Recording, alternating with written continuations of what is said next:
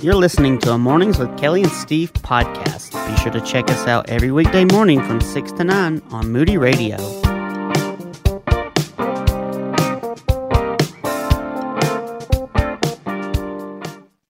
Well, we are excited about this because, why we got, why does God pick who he picks? I don't understand why he picked me. I don't understand why he picked Abram. I don't understand why. It just seems these people appear, but we know that God has a plan and a purpose in that person's life. And I'm wondering, why did God choose Joshua to succeed Moses? I think we get a hint. I mean, the scriptures don't give us an actual process that God went through, or that Moses went through, but we have a hint in Exodus 33, where it says that Moses, beginning with the 7th verse, it says Moses used to take the tent. He would pitch it on the outskirts of the camp, and it was called Ohel Moed, the tent of meeting. And he would go there, and he would go there every day, and he would spend time with God, which is the strength that turned out to be the strength of Moses. He would go and fellowship, and it says that the people would stand in the doors of their tents until he went in there, and they saw the cloud of the glory of the Lord standing at the entrance of the tent. And then Moses would go on, and it says the Lord would speak to him panim el panim, face to face, as a man speaks with his friends. The last statement in verse 11 is where we find Joshua, because he's not mentioned in this until here. It says, then he, Moses, would return to the camp, but his servant Joshua, or his friend Joshua, the son of Nun, a young man, did not leave the tent. In other words, even after Moses left, Joshua stayed. That was the strength. He had a relationship with God too, and there are so many people, like for instance Lot. Abraham had a nephew named Lot who traveled with him, and Lot was apparently totally dependent for his relationship with the Lord on Abraham. And as soon as he moved away because of the beckon of prophet, he moved towards Sodom, moved into Sodom, and then Lot was in trouble. But that relationship with God, that ability, he learned from Moses dependence on the Lord. And so that brings us to the first chapter of Joshua, where Moses had died, and so God speaks to him, and God encourages him, and the Lord encourages Joshua to keep up what he's been doing. He says, now it came about after the death of Moses, the servant of the Lord, that the Lord spoke to Joshua at Moses' aid, saying, Moses, my servant, is dead. Now that seems awfully blunt for God to say to somebody who had just lost his mentor, his best friend, someone who was like a father to him. But possibly Joshua was saying, I wish Moses, maybe Moses is just hiding somewhere. He just wants to see what I'll do, or is he really going to come back? And sometimes just the shock of the stark reality is needed. So the Lord says this, Moses, my servant, is dead. Now arise, and you and all these people cross over this Jordan to the land that I'm giving to them, to the children of Israel. It makes a statement, every place on which the sole of your foot treads, I am giving it to you as I spoke to Moses.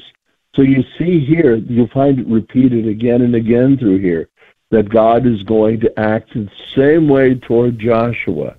as he had acted toward Moses, that he was going to be the same. Because the people thought, well, what happens after Moses is gone? And in Deuteronomy 18, God said that he promised that he would raise up a prophet like Moses. Now, that, of course, climaxes with the Messiah, but it lays out the whole school of prophets, a whole line of prophets that includes Joshua.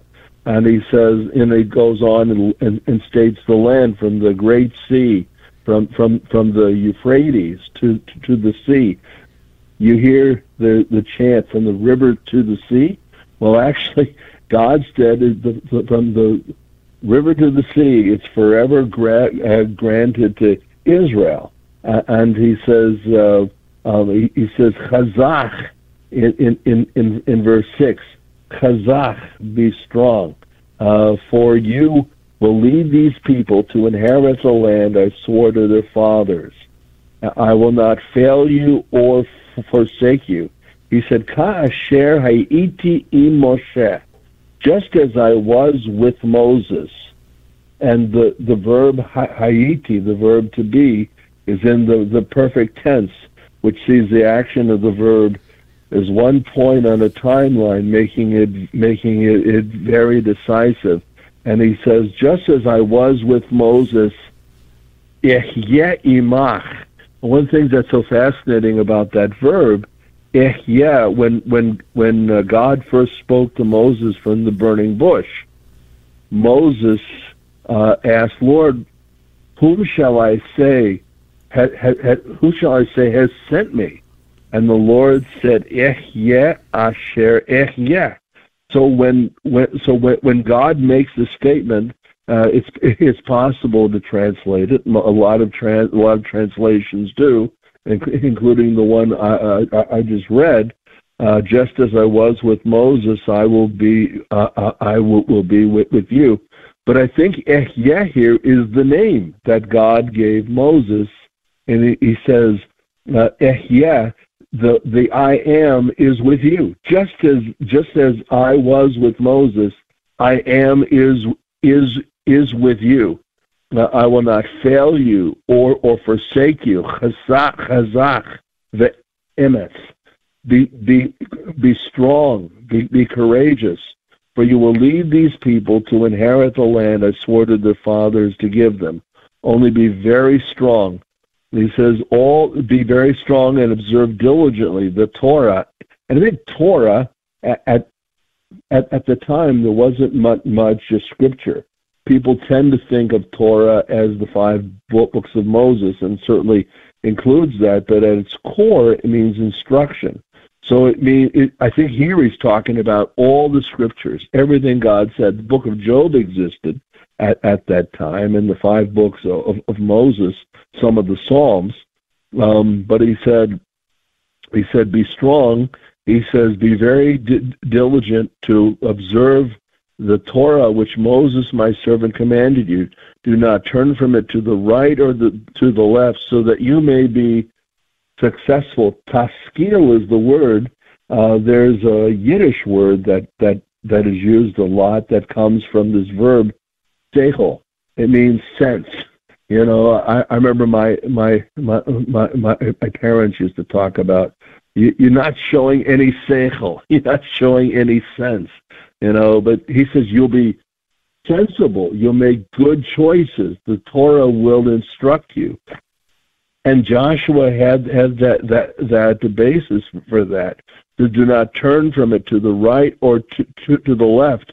And then he says, this book of the Torah shall not depart from your mouth. I think one of the things that's fascinated me about this is I would expect God to say, don't let this book of the law or this book of the Torah depart from your mind, from your heart, from your conscience. But he says from your mouth.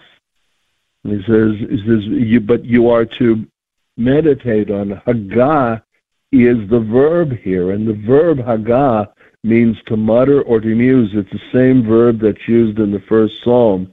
Happy is the man who does not walk in the counsel of the ungodly, nor stand in the path of sinners, nor sit in the seat of the scoffer.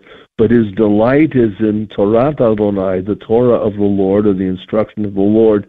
And in his Torah he meditates day and night. Same verb, and it means to mutter. It means to interact. Does not mean we sit on the bus and make strange noises. It means we interact with the scriptures. It's not enough just I read my chapter and I've done my religious duty.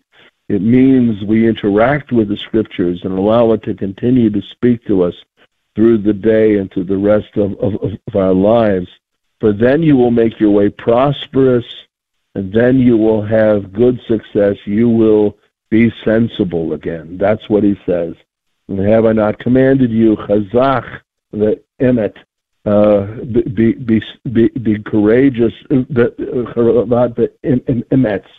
Be strong, be courageous, do not be terrified or dismayed, for Adonai your God is with you, as I was with Moses.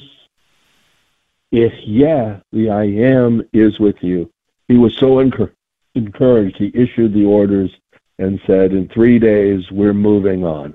And he wasn't just going to grovel at the loss of Moses. He now knows that Moses is safely in the hand of the Lord, and he's ready to move on with the people and the challenge, the call that God has passed on to him from Moses.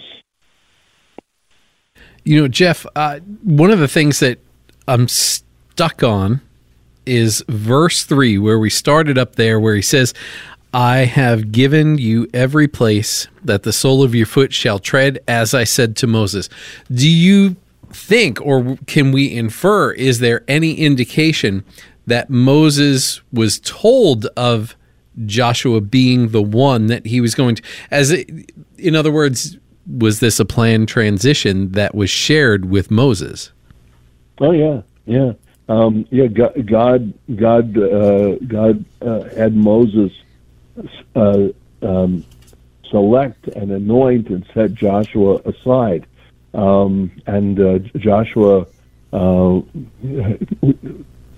went partway up to the base of the mountain, and so he was there at every stage. So Moses knew that was God's choice, and that God knew that this guy was a faithful assistant. That he had a heart for the same things for which Moses had a heart. Joshua had a heart for the people. He had a heart for the Lord. Hence, when Moses left the tent of meeting, Joshua stayed behind. Man. I love the story. Yeah. I mean, I know, planned transitions, but it just, sometimes we are doing things and we don't see what God is doing. And that's what I was getting stuck on. Whether or not all of these things were taking place, but he didn't know that was going to be the one. Yeah. So interesting. Man. Does it solve it for you? Does it solve it? Jeff, can you solve the mystery of God's word for me today? You'll need a better scholar than I for that. I think Holy Spirit. Oh my goodness. Well, no, this is just awesome. And I very much appreciate you unpacking this for us. I can't wait for what will come next week, Kelly, in 2 weeks, sorry. And we'll find out what that'll be. I can't wait. I know it is always good. Jeff, really thank you for the time that you put into this for us. Well, thank you guys. The other thing... Guys. Love you guys. Well, we love you, and I know the people here love you. They constantly say that. A lot of people always ask, where can we get the audio? We point them in that direction, and they do listen again.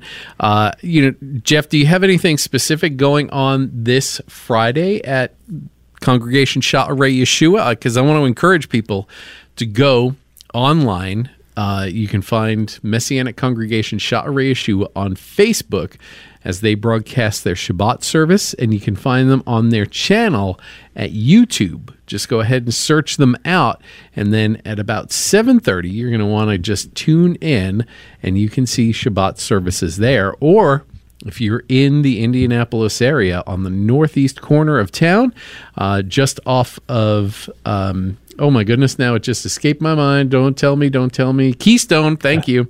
I was thinking, I'm like, I see, there's a map in my head. I'm like, it begins with a K. I have no idea what the word was.